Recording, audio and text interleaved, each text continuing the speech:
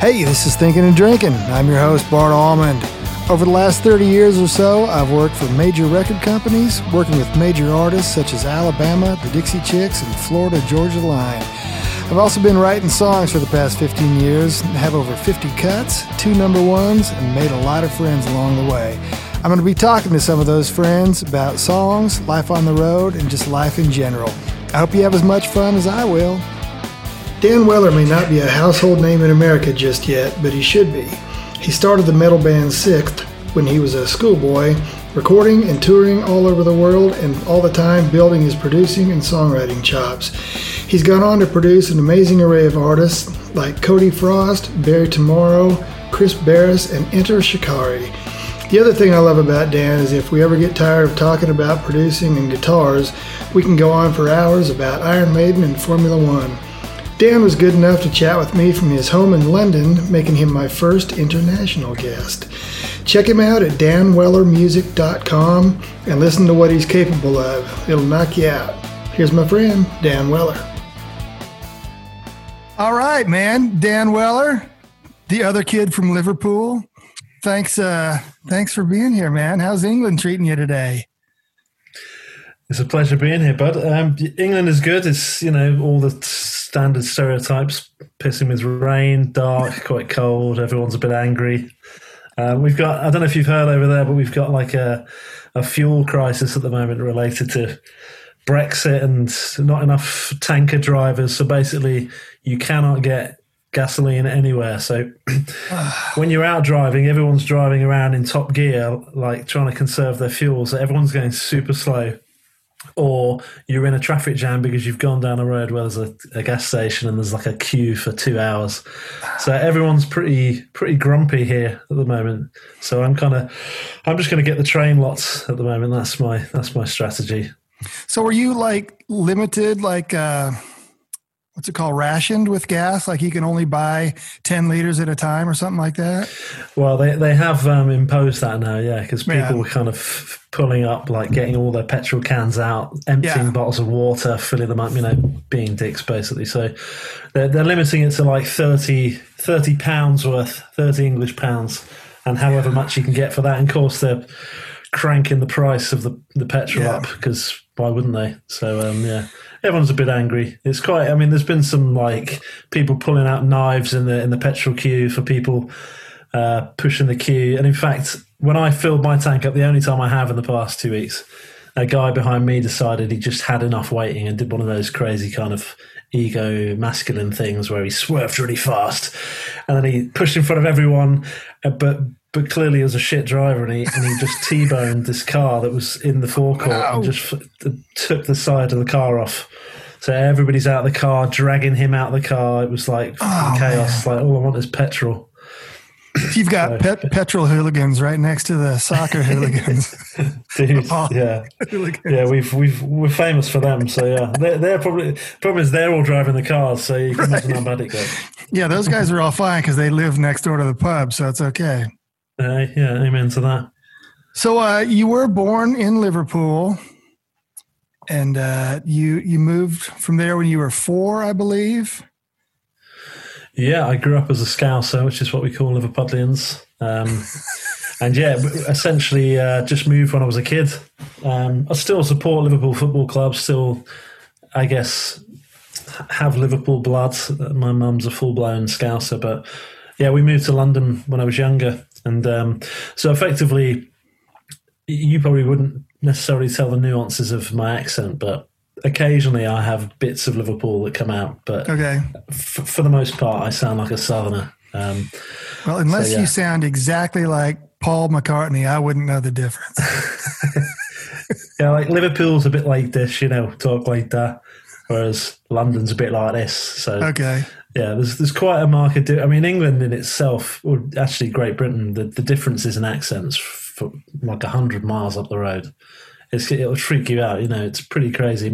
Like we can tell like a Texan kind of accent from like a New York accent. It's like obvious to us, even more obvious to us than a Canadian to Californian. Like that's quite subtle to an English person, but yeah. But in England, it's crazy. Like, yeah, an hour up the road, the accent is completely different. Now, an hour and a half I could drive now if I had enough fuel, and they'd all be talking like Ozzy Osbourne, you know. Right. It's mad. Well, we spent 2 years ago, Amy and I spent 2 weeks, I guess, in Scotland, and we could really tell the difference in Scottish accents. Oh, yeah. I would always apologize before I asked, "What did you say?" for the third time. You know, I'm sorry. They'll be used to it from other Scottish people in some cases. You know, like if you hear a really broad Glaswegian accent, it's it's probably pretty hard for a lot of Scots folks to understand. But yeah, I mean, it fascinates me how you can be so close and speak so differently to each other. Yeah. It's kind of cool, actually. Yeah, it is. It is. So was there anybody else in your family that was musical besides you? No, not well. My uncle is who got me into playing music. He's still around now. He's in his early 80s, but he runs like a jazz club. And man. He had a jazz band and he'd made a lot of money himself. So he had a little studio in his house and he had loads of guitars and I was quite late to the game getting into music, but I went to stay with him, with my best friend, and me and my best friend were obsessed with Metallica and obsessed with the Black Album, and we went there, and I just picked up a guitar, and that like changed everything. So he was my only link to music, and he then bought me a sort of a cheap guitar for Christmas, and that was it. But pretty much no one else. No, I mean, there's no music really in my heritage, as it were. It was kind of I took a bit of a strange off-piste course from everybody else in the family. So was Metallica and stuff like that, was that your first? I mean, you weren't into skiffle music or something before that. You just like cracked the musical egg and went right towards Metallica. If without boring the shit out of you with my musical upbringing, I just listened to my mum's music, you know, right. Stevie Wonder, Songs in the Key of Life, Lionel Richie, Can't Slow Down, which was like a seminal album for me as a kid. And then Billy Joel, The Stranger, Innocent Man. Oh, man. Billy Joel was like, still is kind of my sort of benchmark of when he was on form. Yeah. You know, he was the greatest. So I was kind of and I still am into all that. I think anything I've ever liked, actually, in life, musically, I've never gone off. I've always trusted my instincts. You know, you hear some people go, "Oh, yeah, I used to listen to that when I was a kid. Oh, it's so embarrassing." Right. I always think kind of, really? I'm proud of all the shit I listened to as a kid because I still listen to it. But, yeah, I think it was my sister. She got, you know, when the Black Album came out and Sandman was all over the radio, you know, I heard my sister used to be like, this was before she became like a massive raver. She was into her metal and Guns N' Roses and loads of sorts of, you know, Nirvana, that just all the mainstream stuff in the early 90s. And I just remember hearing Enter Sandman blasting out of her bedroom. That was literally it for me. That was, I just was obsessed with Metallica from that moment on.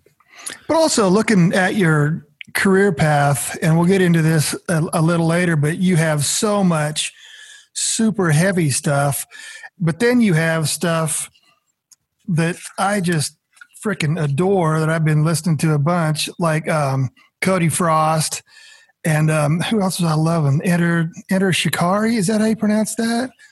Yeah. That are just super musical and stuff. And like you say, you know, Lionel Richie, poo-poo, whatever. But all that stuff stayed with you in the back of your head, whether you know it or not, when it comes to writing songs and it comes to wanting to hear certain things on a record production-wise. I mean, you keep all that stuff with you forever, which I think is great. Oh, you definitely do, yeah. There's a musical kind of subconscious that we all have that we're referring to at all times, just don't know we're doing it. And, you know, for sure, music's fascinating because, you know, when you're producing as well, you're trying to bring your own influences and your own kind of taste to the table, but you're essentially working for the artist and servicing their tastes and what they need. So Yeah, it's an interesting sort of mix of everybody's opinions, I guess, when you're making records. Because I laugh about this a lot. I get bands to make Spotify playlists for me of references, before I start recording them. And, one band will put a certain song in and the whole band will be like, oh my God, that's the best sounding thing. And then I'll be on another record a few months later and I'll notice the whole band will be slagging that band off, saying, oh, you heard that song by that? Oh, it's the worst shit I've ever heard. And you're like, that kind of sums it up, really. So, there's never really a right or a wrong. You just have to kind of adjust and adapt.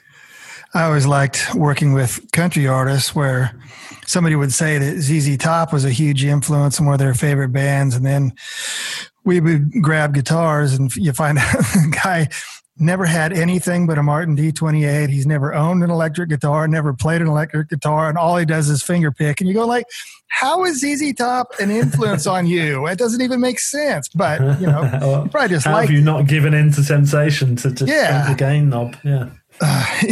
Exactly. Well, I mean, was Sixth your first band, and how did that come about? Sixth. Well, I mean, the early version of Sixth was named something else, but okay. I mean, it came about really. The other guitarist, Graham, or we call him Pin. He and I and the original drummer went to school together. And Pim was into Vai and Satriani and Extreme and stuff like that. So he was more the shred guy. I was more the desperately trying to play Vulgar Display of Power really tight. And I wanted to play all the rhythm stuff, So, but when I first saw him playing at school, he was playing guitar in like the music room with this guy, Ali, who became our drummer. And they had created their own composition. And it was called War. And I realised later in life, when I look back on it, they just ripped One off by Metallica and sort of stolen a war-themed song. But I remember sitting in the music room, and I didn't study music at school. I was just sitting there watching him play this kind of Charvel guitar. Yeah. And I was obsessed with Metallica, and Ali, the drummer, was kind of just laying a 4/4 groove, and I was like, whoa. So that literally made me think I've got to play guitar. And a few years later, I'd learned from the Black Album book and a couple other books, and me and Pin formed a band, and I must have been awful, but we started just doing Metallica covers, Seek and Destroying things. And Pin and I stayed together. Ali went off and did his own thing, but Pin and I stayed together, and we ended up forming Sixth and put the band together, and then found all the members and whatnot. Yeah, but it started at school effectively with he and I. So where does the name come from? It was just. Someone asked me this recently, strangely.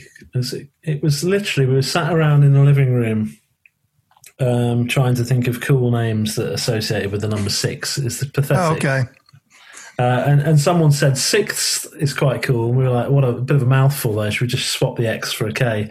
And there became the band name. It's kind of the shittest story ever. But, when you look back on it now with hindsight, it was actually quite cool that we created our own little word, because I guess back then we didn't realise how difficult bands find it if their name is something that's obviously Googleable and has many meanings, So in a way, it kind of helped us down the line. It was its own made-up thing. So you said the other guy was a Vai and Satriani kind of guy. Were you mostly like a Hetfield kind of guy as far as influences? And were all your early influences, were they all guitar players, or did you have writing in the back of your mind at the time, or did you even know that normal people like us could write songs?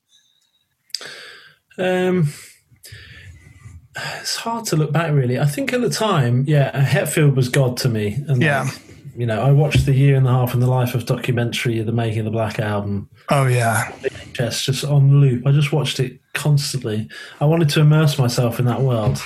So I was obsessed with that. But in my head, because it was sort of 90s essentially, the sort of Roadrunner era, it was just Sepultura, and Slipknot didn't come out until 98, so we hadn't got to that yet. So there was this sort of Metallica, Pantera, Sepultura, Fear Factory, Cannibal Corpse, Morbid Angel, bands like that. Yeah, we were listening to all of it, and I never really even considered whether there was a scene or whether you could form your own band. And when you were that age, sort of pre-internet, if you like, it was just small people, big famous bands. There was no in between.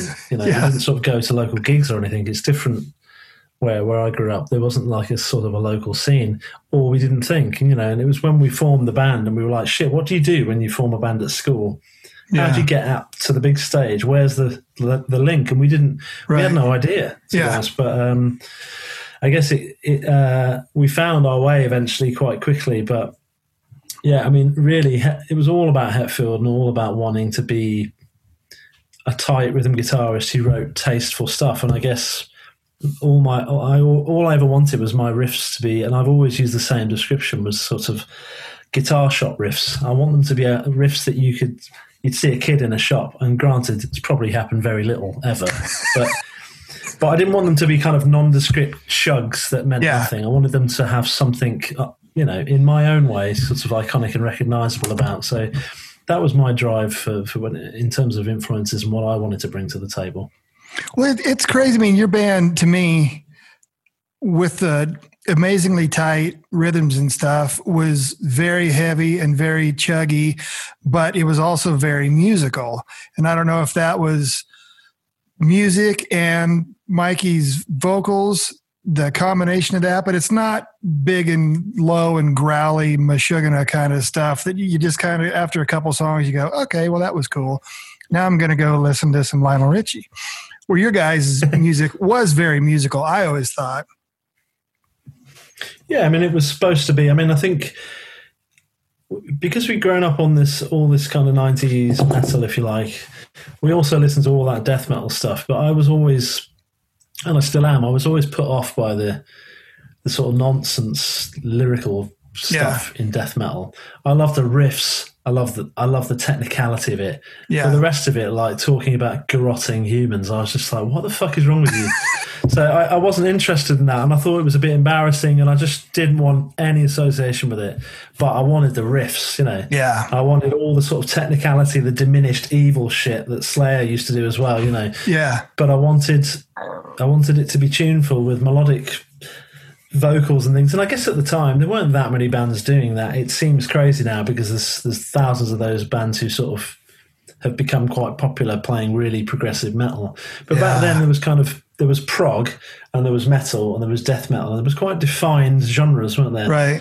They weren't really kind of crossing over. And in fact, Slipknot were one of the few bands that brought things that we love from death metal and ridiculously fast kicks and stuff. Yeah. To kind of the mainstream. But yeah, we just wanted to take all the things we love from Cannibal Corpse, all the things we love from Pantera and stuff, and we wanted to do something really brutal but really tuneful, where I don't know where, and I guess we always wanted it to be a band where it would be hard for anyone to cover. You know, we wanted the drums were so unique to Dan, and we had to think the guitars were so unique to us, and Mikey's vocals were just completely unique. Yeah. We used to think, well, if you want Six, you have to come to us to get it. And that was what we felt was our sort of USP, if you like. That's cool, man. I still feel that, yeah. Yeah. Did you opt to use any of 7 and 8 string guitars and anything like that? Never, no. I mean, listening to Morbid Angel, he used a 7 string. He was one of the first people to do it in metal, if I recall, Where the Slime Live, on Domination, and probably before that actually, but that was the album I got into them. But no, it always seemed too complicated. I was already dealing with 6 strings, and that was enough, kind of thing. I love hearing you say that. I love hearing you say that. And I'm the same now. I think I've played a 7-string guitar 3 times in my life, and I pick it up and I'm like, I don't know what to do, put it away. I just don't. It's just not for me, and it might be just like an age thing or a stubbornness thing. Because, you know, some records with 8-string guitars and the way that they're utilised now is stunning and it's brilliant, and why wouldn't you love that? But I'm just not into it. I'd rather have a 6-string and tune it down. Like Tobin Abasi and Animals as leaders, and those guys, you know, they don't have a bass player, but they have 2, I think, 9-string guitars. And it's all over and the technicality of it is just mind-boggling. I do kind of yearn for a melody once in a while. But. Well, yeah, this is the thing. I mean, I can't speak about that band because I'm not that familiar with them, but we've played a few shows of them, but I don't really know any of their songs, to be honest. But Yeah, we're in a strange era now, actually, with progressive metal, and it's, you could talk about this for hours, but where it's kind of the scene has been born out of the internet, and the scene has been born out of guitar emulation, amp emulation, and programming drums. And when I grew up, metal was essentially an aggressive form of music. It was there to make you want to fucking drink beer, smash stuff up, headbang, and it brought out a sort of a rage in you that was in a healthy way. Whereas metal now, even if it's really like technical and tuned really low, some bands they still don't sound heavy. It sounds kind of just like a, I don't know, like they're doing it in front of the mirror to see how good they are, and that's interesting.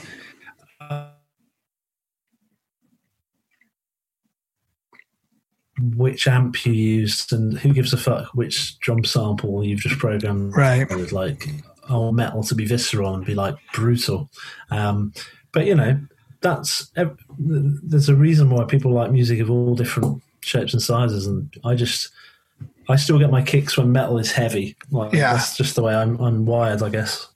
But sometimes it's also necessity. Like I use a Fractal Axe-Fx, but it's a lot of that is because my little home studio is in my house, which is also my wife's house.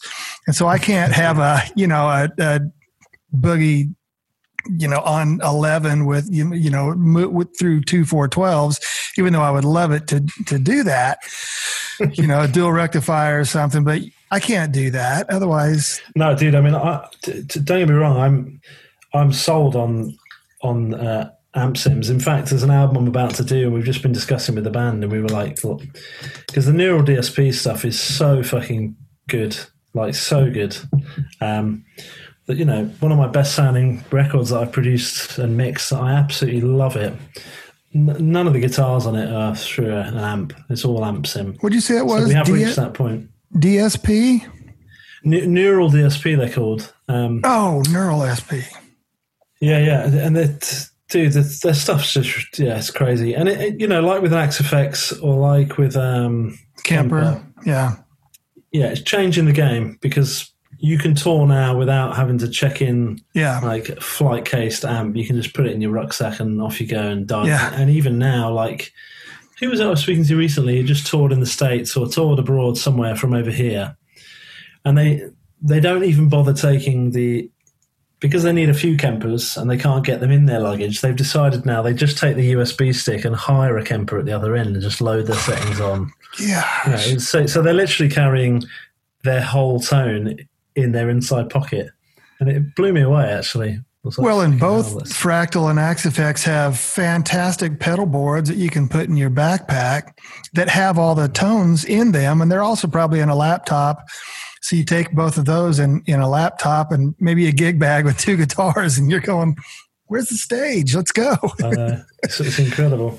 It's all down to how you program those things as well. Sometimes you'll hear a Kemper live and it'll sound like dog shit, like the worst thing ever.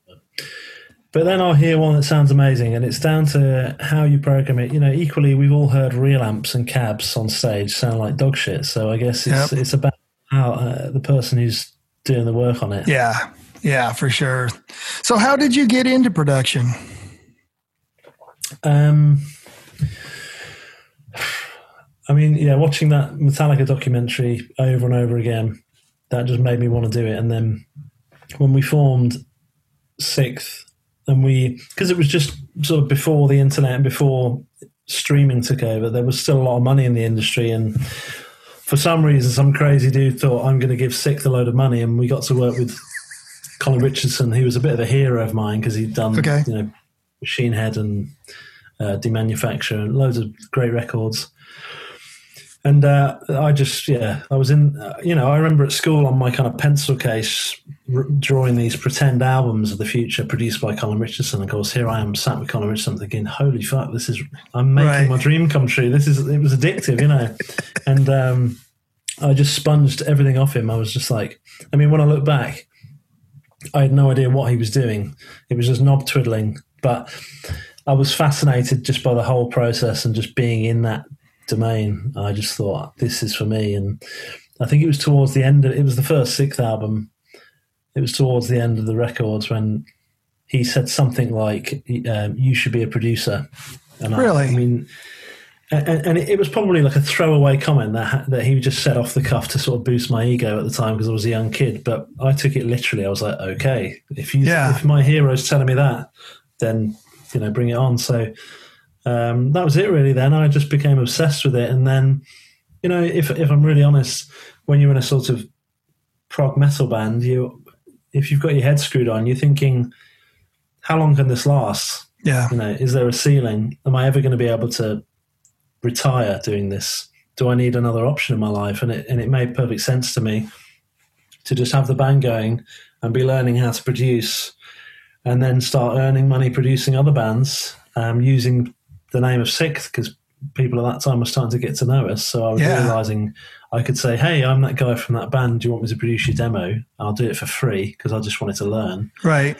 And I was managing to get loads of bands in. So we just carried that process on and that just evolved. And eventually I started to be able to earn money from it and never looked back really. So where you are now, how do you decide who you're going to work with and who you politely say no thank you to? I mean, being brutal, if something sucks, I just won't do it because I don't want my name associated with it.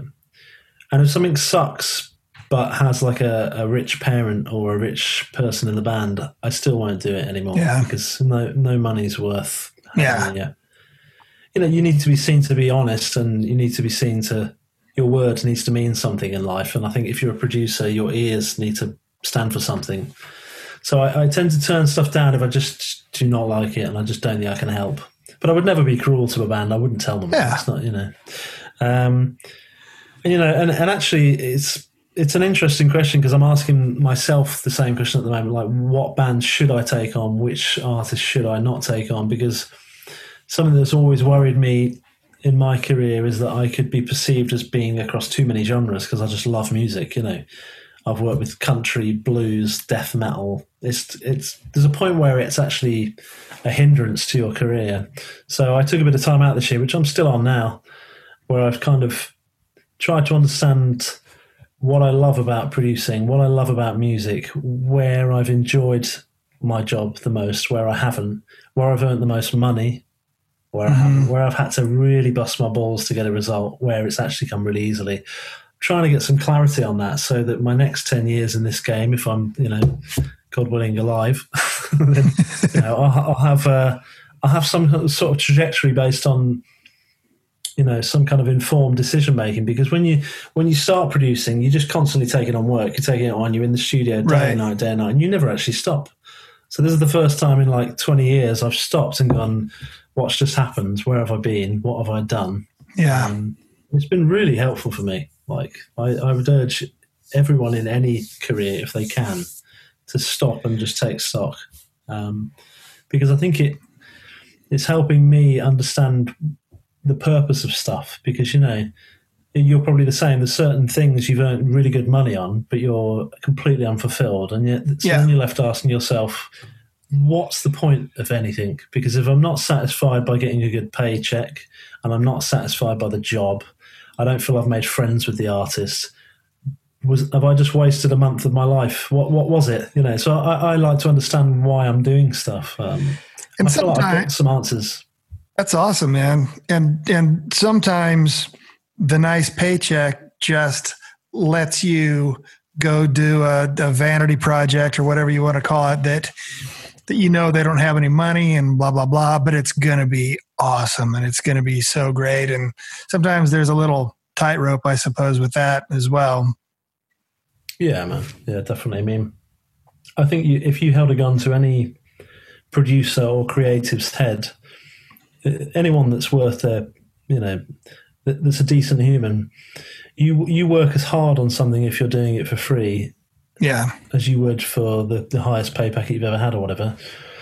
You that's just the way you approach things. So if you're going to if you're going to do that anyway, you need to just find a way of enjoying every day. That's why, like you say, sometimes if there's a project where it's a bunch of young kids, they've got no money, but you're going to have the best time. And actually, with the cynical hat on, the chances are you'll do a good job and someone will hear it that has got money and they'll pay you to do their record. So there's always a win for you either way. You get to make new friends, you get to practice your trade, you get to give this band what they really need and help them out. And someone will hear it somewhere and say, hey, I heard that thing you did. Can you do my record? And then you earn your money that way. Yeah. So I do a lot of that.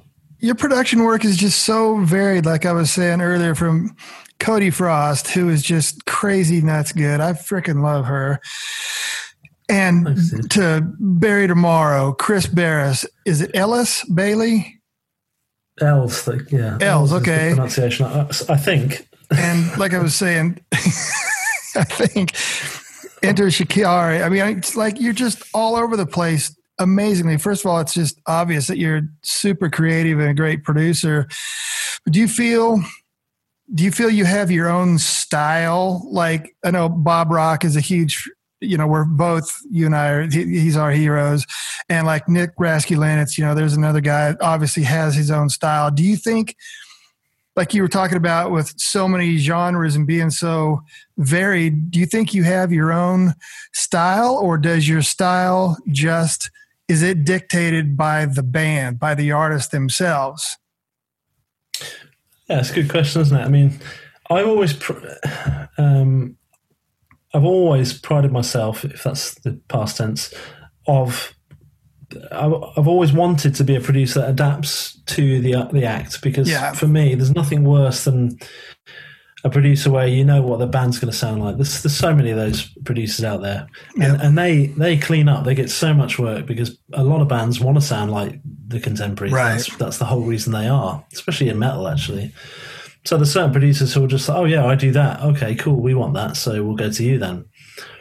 I've never thought about taking that path because I've always thought I just felt a bit lazy. Yeah. I want to kind of meet the band and go, right, who are you? What are you? What can we do to get the best out of you and make the record for you? And there's a few producers that I really look up to that have approached things like that. Alan Moulder's probably the first person that comes to mind, because he'll do like The Killers or Nine Inch Nails or just pop. He'll do a bit of everything. Yeah. I mean, if you were looking at the very top of the tree for people who are known for that, Rick Rubin would be the perfect example. He's just done it all. So I do love that, but the truth is, in reality, although that's all good and it's a great way of doing things, it means you miss out on lots of stuff because people will assume what does that guy? I don't really know what that guy does, so we won't go to him. We'll go to this guy because we know exactly what he does. Right. So most of my work comes off the back of specific records where someone said, "We love that record. We really, So that kind of approach still serves me, but it's just, it's intrinsic in the process of me taking this time off, to be honest, because I'm like, is it important for me to make every record different from the last with completely different genres, or is it important for me for people to know what I offer? And somewhere in between those two things is the answer. I just don't want to be the guy who uses the same snare sample on every record. I'd sooner shoot myself in the face than be that guy. I just don't want to be that guy. So, but there's so many great producers out there. I listen to a lot of podcasts at the moment because I want to hear what other producers are thinking.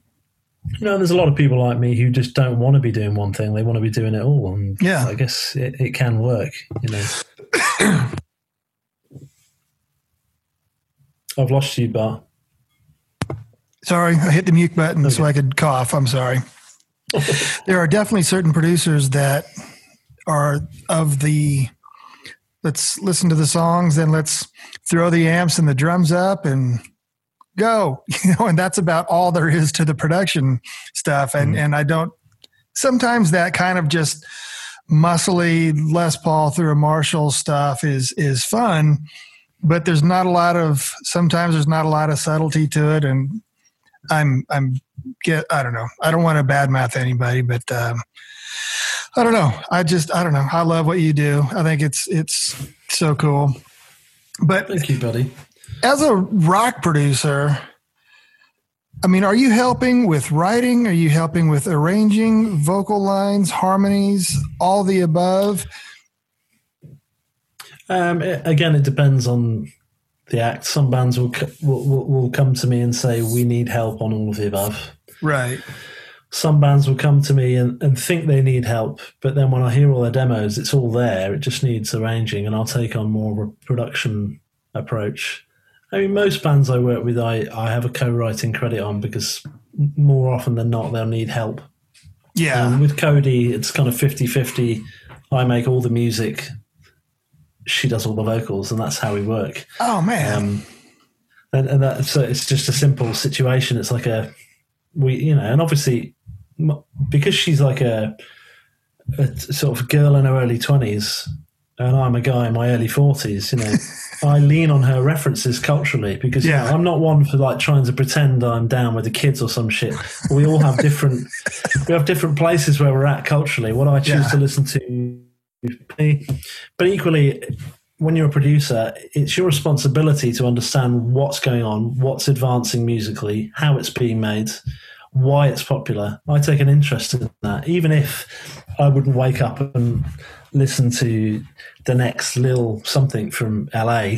Right. It doesn't mean to say it's any less good. It's just not for me. Yeah. So with Cody, it's kind of like I get to make playlists that have some crazy shit on that. I'm like, wow, this is like mind-blowingly good stuff that I would never have discovered without knowing her. And so for me, it's like she's like a portal to like cool music that I would never have otherwise had.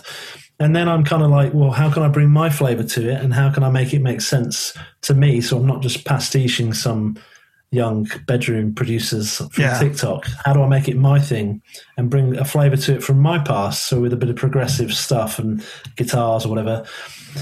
So we have this kind of weird working relationship where we find a sort of middle ground, but essentially I handle the music and she does the vocals. Yeah, but if I was working with bands, it's often very different because most bands write their own songs, occasionally they'll co-write with other singers from other bands, whatever, but normally there's bands and bands helping each other out.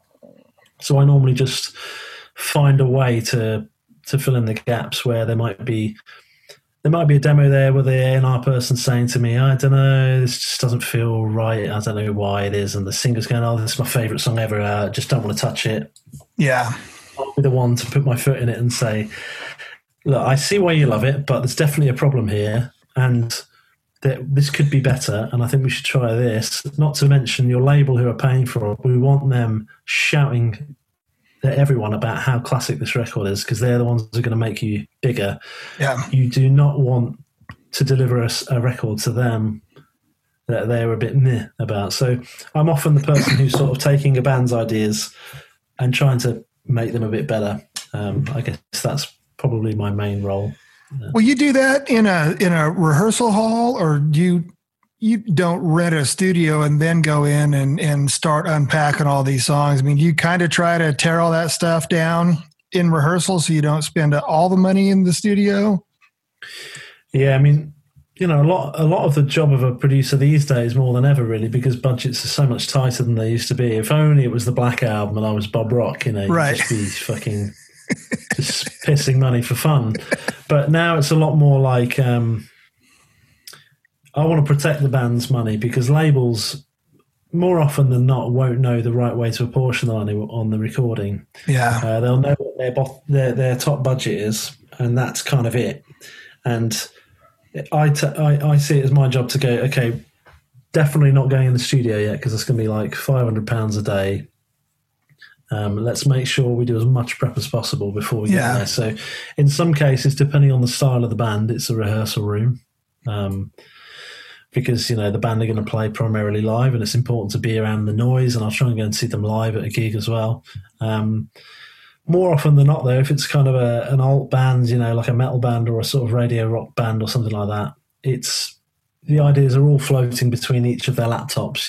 This person's on Logic, this person's on Cubase, I'm on Pro Tools, and it's kind of a case of, fuck, how are we going to do this? So, I tend to just take all the stems from everyone and become the hub, and then flesh out the songs in the digital world, if you like. I would love it if all bands could just go in the studio and play their songs, but in this day and age, that's not how it works. They're mostly writing the final bits of the song as you get to the studio, right? Because it's this part of digital recording. There's this piece of string that you never know when it's kind of at the end. You just can keep tinkering with it, and that creates this kind of culture of nothing's ever done. So bands never know when to go. Yeah, we've got a song. Let's jam. They're adding a synth, or they're adding this, or they're adding that, and that's kind of how it is, And I have to find a middle ground between, because a lot of bands just assume a producer's job is to make them sound like they can play their song, and to an extent, that is my job. But I would like it a lot more if drummers could come in and actually play the song, because I'm the one who's got to sit and edit it, So I try and encourage bands to get the songs right, but also make sure you've practiced lots. Get a drummer on a drum pad or whatever it takes to make sure you're as prepared as you can, because the soulful sort of, the soulful part of a performance, it can only come from a player who's in the zone, who knows what they're playing, and then they can start to play it with feeling. If they're clinging on for dear life, shit, what's the next part? Shit. You don't really get that feeling through on the record, and I think it's important. Yeah, I suppose a lot of younger people are used to playing along with click tracks and using Ableton and whatever live. So do you find that tempos are better than maybe they used to be when drummers just played live? I mean, because one of my favorite bands is probably Iron Maiden. And, Nico, his tempos go up and down and up and down, but it really helps the song breathe, to where if he was playing with a click track, it'd probably really suck. But so much of this stuff, like you're talking about, where you're super duper tight, man, it's they would have to almost play with a click track. So is everybody kind of used to doing that, or is that? Yeah, pretty much. It doesn't mean to say they're always great at it. Right. Yeah. There's a lot of, I'm picking on drummers here because they're kind of the foundation, if you like. It's a lot of drummers that play to a click religiously think they're tight. Yeah. They don't realise how far off the click they are. And I don't ever want to kind of kick someone while they're when someone goes into a studio, that's supposed to be the high point of their life where they're having loads of fun. Right. It's not for me to say, hey, wipe that smile off your face. You're miles ahead of the click. But sometimes I'll find subtle ways to make them aware or give them help as to how to improve what they're doing. And sometimes it's something as simple as just cling onto your right hand a bit more. Imagine that right hand is triggering off the click. And once they start locking that, they find everything else starts to flow. Little tricks. But, the reason clicks are so important now is because there's so much duplication as well. You might quad track guitars for the verse and the chorus. And if we had to record every song, in certain genres of music where it's really technical and there's loads of harmonies, and I think if you had to do every section, sometimes the songs would just go on for too long and the recording sessions would go on for too long. So often there's a lot of duplication and cutting and pasting of choruses if they're technical and stuff, and being on a click obviously helps that. Not to mention if there's loads of ARP synths and stuff that are on a grid, as soon as you go into the realms of playing without a click, when you come to have backing tracks live and stuff, it's just hell on earth. You'd have to have a MIDI map click like this, which for a lot of people wouldn't work, Yeah. Well, you're such a slamming guitar player. To bands that you work with lean on you for your guitar work? Do they ask you to play guitar or you just kind of go, I'll help you with gear choices and I'll help you with that kind of stuff, but you're going to play this because you're in the band? Or do you jump in? Dude, I never play guitar. With Cody, I do because I'm making all the music because most of it's programmed or whatever. But with bands, the only time I ever pick up the guitar with a band ever is when they say, "Can you play a sixth riff?" If it's someone who has heard sixth, that's as simple as that. I don't pick it up for any other reason. And it's infuriating if there's a guitarist who's not got good technique or got terrible vibrato, or every time they fret a power chord, they're kind of wedding ring fingers pressing really hard and bending it miles out of tune. Right. All that stuff where you're like, fuck, we just play it properly. But, I have to just I have to basically just be super, super patient because, yeah, no one likes the guy who's like, give me the guitar, I could do this in 5 minutes or whatever, because you're just like a dick. And it's not, you're not being paid to be that guy, you're being paid to help them. But there is a point where in the studio sometimes when you're editing the fuck out of something so much, you're like, was this even worth it, you know? Right. But no, short answer to your question is I don't touch guitars in the studio, only maybe to get a tone occasionally, because sometimes when you're listening to a tone through the speakers, you're making judgments that are slightly different as to whether you were playing them. You feel it differently, and then you're like, oh shit, actually, this is a bit dull. I need to brighten that up a bit. It's weirdly, I don't know why that is, but you make different choices when the guitar's in your hand. Yeah. So I tend to do that a bit. Oh shoot, I just had a good question for you. Now, what are most of these guys using? I mean, are they using amp simulators and stuff, or are they bringing in Walls and Marshalls and stuff? Again, depends on the band. Depends on the band. I mean, most bands, more often than not, are using Kempers now. Yeah. I don't think I've recorded an Axe-Fx Fractal for ages. It's all Kempers. You know, for the reasons we spoke about, they're going on tour and it's cheaper and it makes perfect sense. Yep. Especially with Brexit and stuff now for a British band, if you want to tour Europe and you have to fill in forms for every country. If you were like dragging loads of heavy gear around, it'd just be a nightmare. So most bands are Kemper, and you know, often when I wheel out loads of amps in the studio, they're kind of like it's like a toy shop because they're not used to it, you know. You know, but funnily enough, Chris Barris that you mentioned earlier, whose album I've just done. I just saw him support Blackstone Cherry on tour. Yeah. They just played the Royal Albert Hall, which is an amazing venue. Yeah, those guys are my buddies. Oh, dude, wicked band. And Chris has known them for many years. And great. They're quite close. So, but we'd used, in the studio on the record, we used the Richie Kotzen Cornford signature. Oh, yeah. I don't know if you're familiar with them. And Cornford went bust a few years ago. And someone wheeled it in. They didn't wheel it in, they just put it in. But they put it on the thing, and I was like, oh, I've never seen these before. But I've played a few Cornford combos, and they sounded really lush.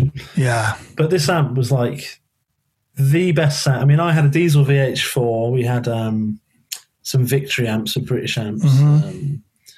We had an amp called an Audio Kitchen. I don't know if you're familiar with that. Oh. Really crazy little boutique amp. And we had some like Orange Rocker Verb, and we had loads of great amps basically to play with. And this Richie Kotzen Cornford, it just destroyed everything from a great height. It sounded ridiculously good. Had clarity all the way to the bottom. And anyway, once we tracked the album, and you know, the very final thing that often happens on most records I do now, there's a period where the in-house engineer has to sit and profile the amp tone for the Kemper. Right. And you know, we profiled. Well, I didn't. I just watched actually. But we profiled the Richie Kotzen amp.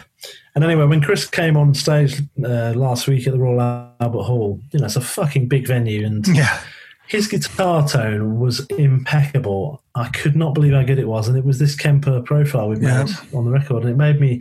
I mean, I'm often a bit of a poo-poo Kempers live a lot because I've heard some terrible Kempers live, but his guitar tone was unbelievable, and it just made me realise like that is seriously the best of both worlds. We got a great tone. The record's got the amp on. Live, he's got the same tone. It sounds really good. Yeah, they profiled it really well, so the dynamics are really good. And, you know, he was doing some like bluesy kind of, you know, rolled off licks, and they sounded legit. It didn't sound like a Kemper to me. Yeah. Do you sometimes, going back to when you have a guitar player that, you know, you're just pulling your hair out with, or a drummer, everything, do you ever go in the back of your mind and just go, there's no way in the world these cats are ever going to be able to play this live? Or do you just push on? Sometimes I'll say, guys, you need to make the right decision here for yourself, because you're going to put yourself through hell live. You know, for example, if the song's in a key where the singer is like right at the ceiling when they've warmed up and they can only just get there, then the chances are live they're never going to get there. Or maybe in a couple of years if their range is extended. So sometimes I'll suggest key changes just for the sake of the singer's throat. And if it's a drummer wanting to do something crazy, that leading with a left foot and doing loads of offbeats with their left foot, and they've drawn it in on Cubase and they've never actually played it, I know from experience with Sixth, watching Dan, our drummer, who was insane, and he was amazing with his feet. I know certain kick patterns that are going to be really difficult unless you're like Thomas Lang or Thomas Harker from Meshuggah. You got to be superhuman to play some things. And some drummers will program them up, say, yeah, that'll be fine, and then I'll watch them and I'll be like, there's no fucking way they're ever going to be able to play that. So I'll just tell them, there's just no point. You're going to fuck it live and it'll sound shit every night. Yeah. Just don't bother. And, most drummers will take that on the chin, because they feel under pressure to like appease the guitarist and play exactly how the programmed drums are on the demo or whatever. Right. But more often than not, most drummers will be like, yeah, I definitely can't do that. But no, I mean, it's not always for me to tell a band how they're going to sound live. It's down to them to go away and rehearse. There's a point where my opinion it's not my business. My business is making their record sound good, and there'll be moments like that where I'm super honest, but otherwise I'll be like, well, I'm just going to edit this, and after a few months they'll be able to play it tight. Right. That's sometimes someone's paying you to deliver the album.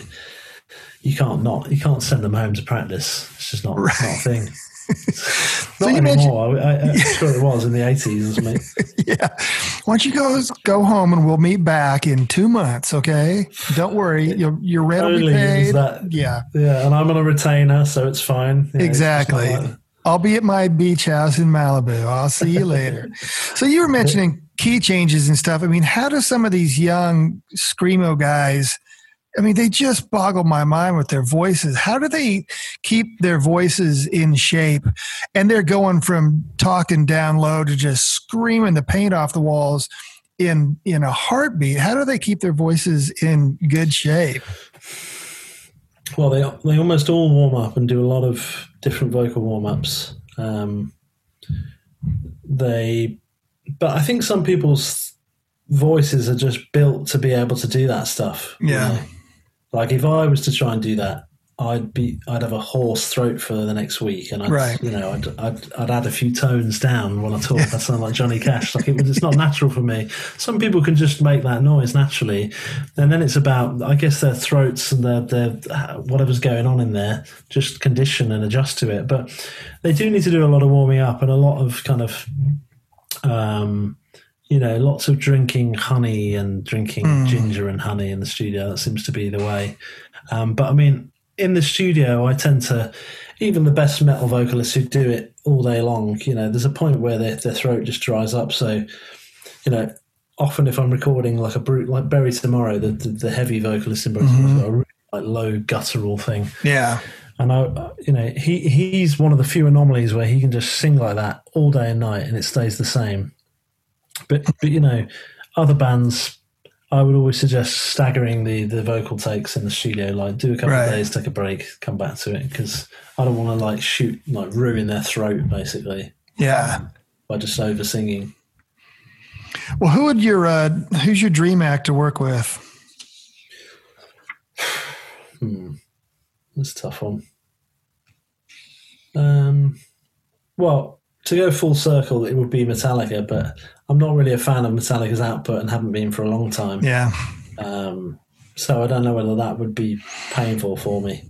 But do you know what? I really don't know. I think I'd probably like to work with Slipknot in the realm that I'm in. I think they still make great music. Corey Taylor looks like a dude. And a friend of mine is now the bassist, so I've got an in there. But I mean, to get those top gigs, you either need to have pocketed a bunch of Grammys by now or have a bunch of Grammys at some point. You need to be way up the food chain because no one's going to invest that kind of money otherwise.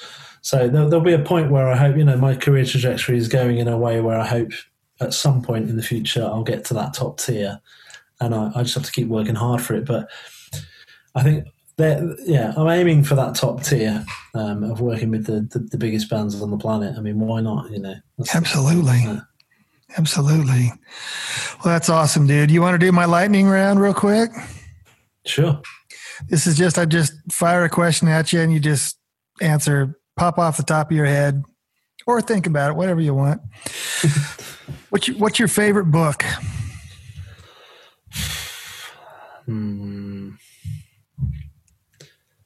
Oh, dude. I'm not a big reader, actually. Not that I could count the amount of books on one hand that I've read, which is terrible. All right, then. I'll have to come back to that. Okay. Are you a bath or a shower guy? Shower. Too big for the bath. What's the last gift you gave someone? My girlfriend's garden just got landscaped, and nice. I covered that. Well, nice. I covered it in that there's a band I'm working with who want me to do their record and didn't quite have the budget for it, but he happened to be a landscape gardener. So I said, if you landscape my girlfriend's garden, and that's not a euphemism, I will produce your album. So I haven't paid in cash, but I'm paying in blood, sweat, and tears. Yeah, that's awesome. Does England have any Bigfoot type monsters, and do you believe in them? We have a thing called the Beast of Bodmin Moor. You should look it up.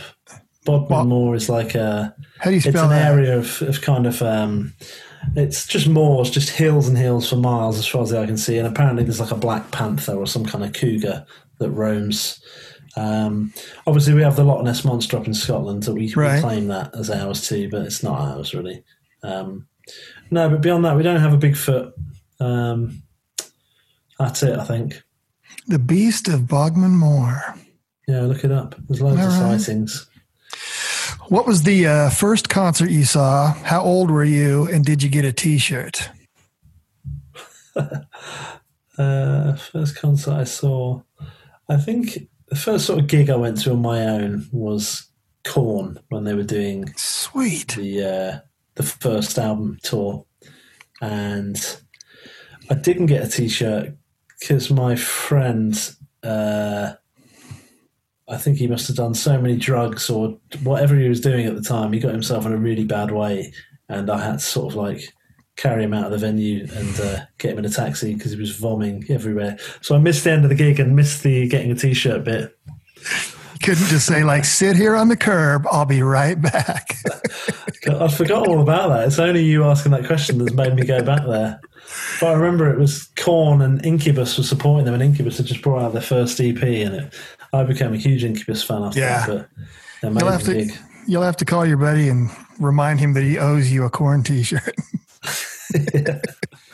What's the last movie you saw in a theater? Oh, fuck. Post-COVID question like that.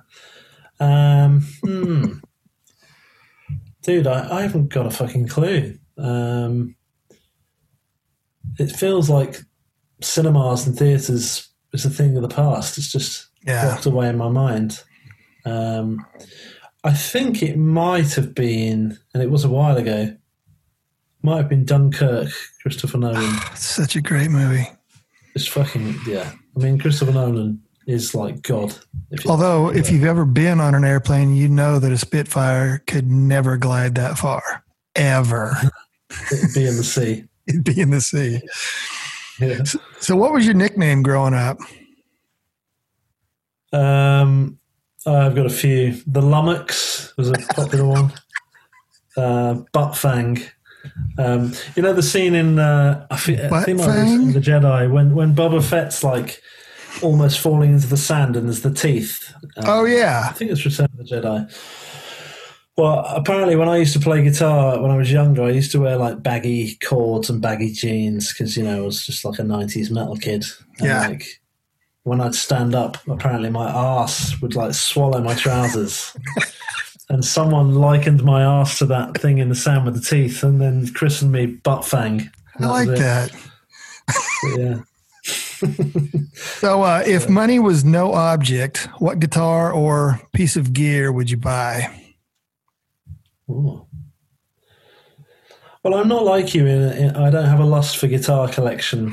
I wish I did. I just don't have I don't have the knowledge of it enough. It's not my area. I'm into cars and stuff, I guess. But if I was to have a piece of gear, fuck. Or what car would you buy? What, classic car or a modern car? It's your money. Well, the thing is, right, I will caveat this answer. As I've gotten older, I figure the older I get, the more douchey I will look in a really flash car, and I don't want to be that guy. Yeah. So if you'd asked me 15 years ago, I would have said like a Ferrari Testarossa or something. But now I wouldn't be seen dead in one of them, given the chance. So it would probably be something that still was ruthlessly fast and noisy, but looked a bit more subtle, like an RS Audi or an AMG Mercedes, something with a V8 or an M5.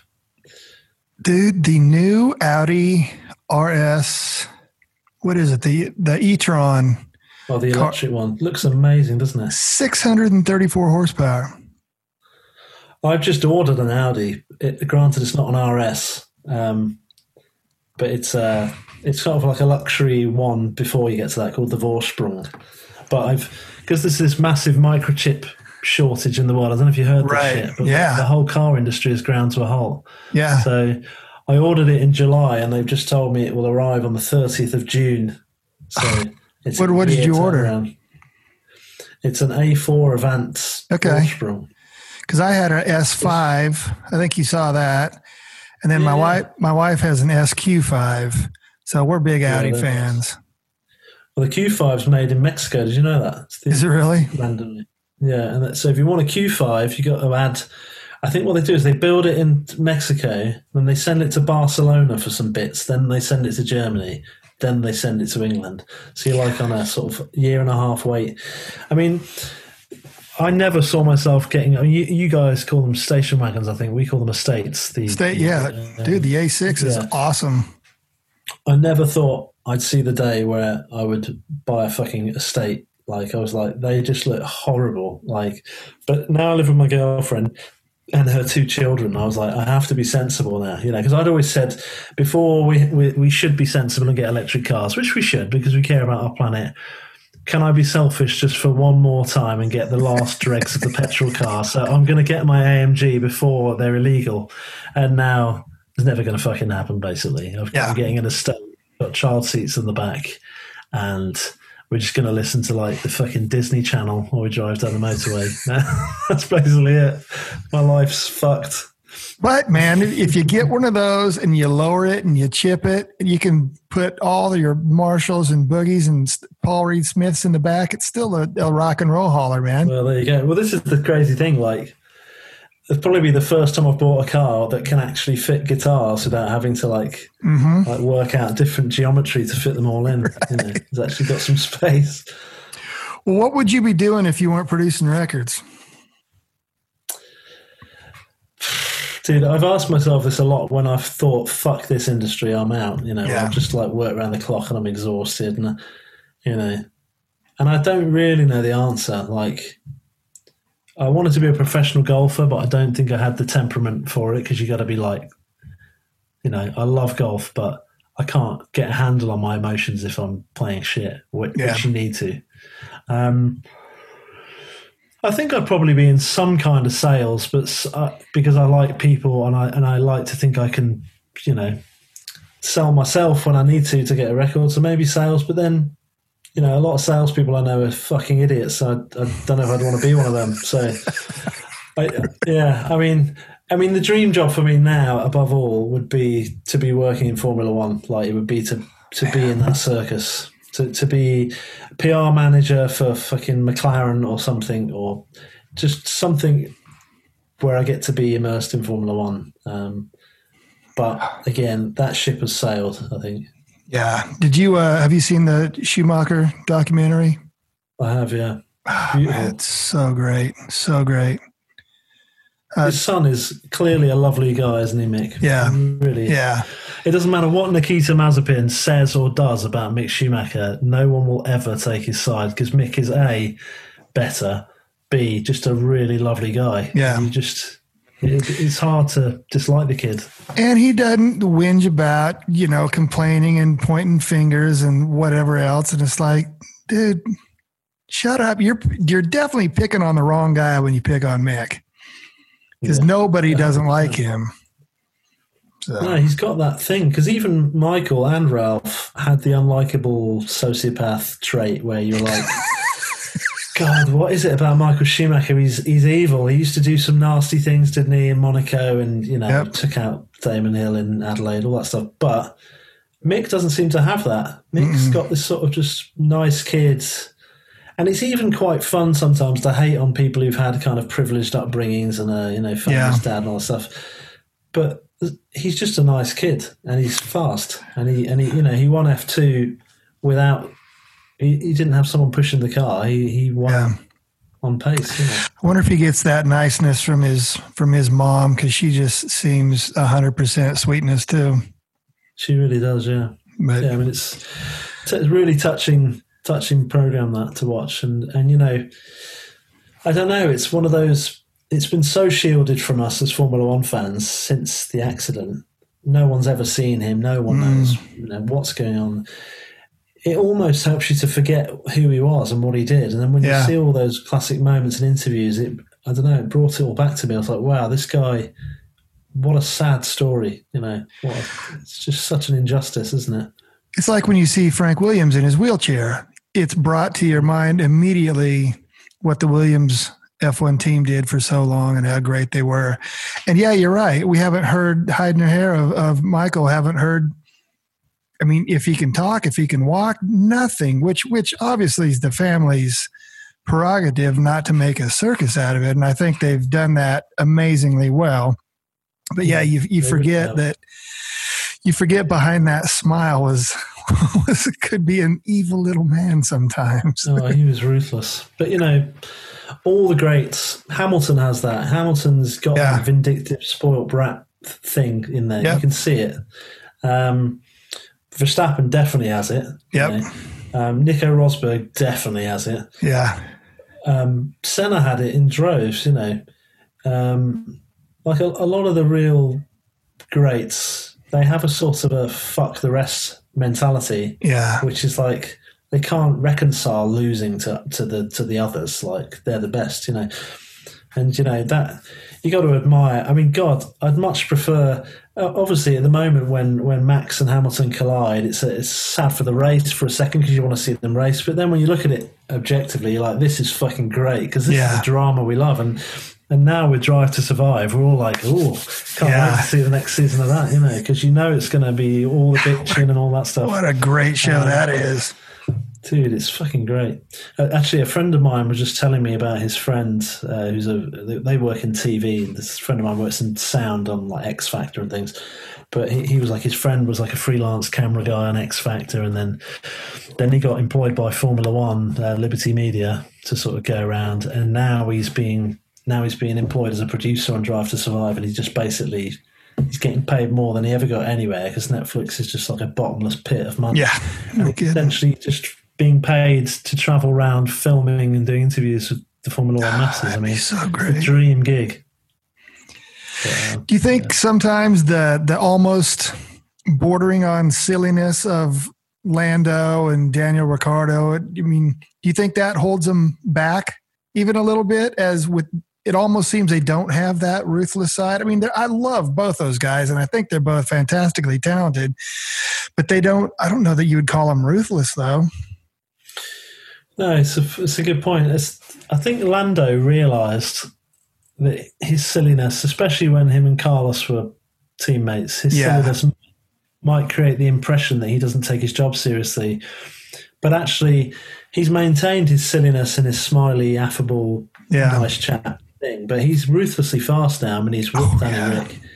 And I actually think he is in that high echelon that Charles Leclerc's in, Verstappen, Hamilton, where they're a little bit faster than everyone, because Danny Rick beat him in Monza on a circuit where cornering wasn't as essential, with zero downforce, just floor it. But then straight to the next race, Sochi, Lando was in practice and qualifying half a second, 0.6 up on him again. I do think Lando is in like the highest bracket. I don't know if you saw that news story this week that Helmut Marko admitted that they tried to entice Lando to Red Bull before agreeing the Perez deal. They're trying to get really. I didn't see that. Max, yeah. That would have been interesting. But I think he's done the right thing staying at McLaren because he's shown himself to be quicker than a guy who's considered to be in the elite. And let's be honest, Danny Rick only left Red Bull because he knew he couldn't beat Max. Yeah, like he threw in the towel, didn't he? It was humiliating. Yeah, and I'm a big fan of Zach Brown too, and I think it's gonna you can see how long it takes to turn a Formula One team around, and you can't be one of these teams that's firing their principals, every 2 years because you can't ever build any momentum doing anything like that. So I'm a big fan of Zach Brown's. Oh, dude, that guy is just the best. And the fact, I'm a big IndyCar fan too, and the fact he's just constantly jumping on a plane in both pits, he's got the sort of IndyCar mentality, which is like, we're all buddies, let's just have a beer after the race. And he brings it to Formula One where there's a lot more sort of stuffy, like Christian Horner's kind of a bit of a sort of snivelly weasel, isn't it? Yeah. But Zach Brown's just a dude where you're like, I want to go and have a drink with that guy. Yeah. And, you can see that he's kind of like a father figure to Lando and Danny Rick. They just love him. It just looks like a great place to be, doesn't it, McLaren? It really does. Man, love it. Except for it's orange. I don't care for orange, but no, you can't have Marlboro come back since. I know it. It would be great if someone hijacked the Marlboro colours and used that as their brand, so we could have those colours back again. That'd be so great. So what's next, man? What are you working on? What haven't I asked you about? Well, I've just this time off I've been telling you about. I've been looking for. I think what I want to do is mix a lot more records. I really love mixing.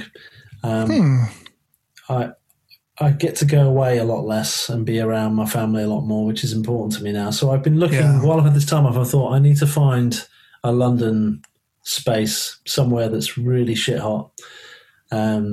That I can mix records down the road and travel home at night and see the family and stuff. So I've just this week, in fact, yesterday, agreed on a place. So I'm going to start moving stuff into there over the next few months, and that will be my new home. And I'll do a lot of my writing and vocal and overdubs and stuff in there and mix. So, but yeah, in terms of jobs, I've got this Banbury tomorrow.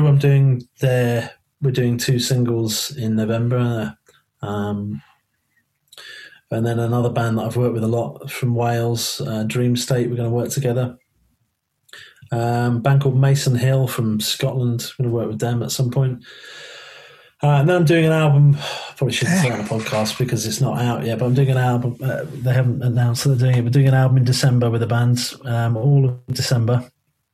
And then I've got 3 more albums booked in for next year, in the early part of next year. So I've basically got lots of stuff coming in. So I'm glutton for punishment. Good thing you took the time off. Oh, dude, it's been essential. Yeah, essential. So is there any socials you want to mention? How can people get a hold of you? Where can they find you? So you can go to my website, which is danwellermusic.com. And I do tweet. My handle on Twitter is literally Dan Weller. I got in there early back in the day. But I'm mainly on Instagram, which it's a bit of an in-joke that no one seems to get, but it's spelled Dan Juela, which in Spanish is pronounced Dan Juela. Right, Juela. So, Dan Juela. So Dan Juela is my Instagram name, so you can find me on there if you want to watch me looking boring in a studio. Yeah, there's a lot of pictures of the back of your head in there. It's pretty good. That's the best bit, yeah. Well, man, thank you for taking so much time during your time off and everything. I really appreciate it. It's good to catch up with you again, dude. Dude, you too. Really good to see you. And it's my pleasure. It's nice to see a friendly face and have a chat, That's what it's all about. This absolutely. Life, absolutely. Well, cool, man. Thank you so much. And I'll talk to you soon. Yeah, take it easy, man. Okay, bye. Bye now.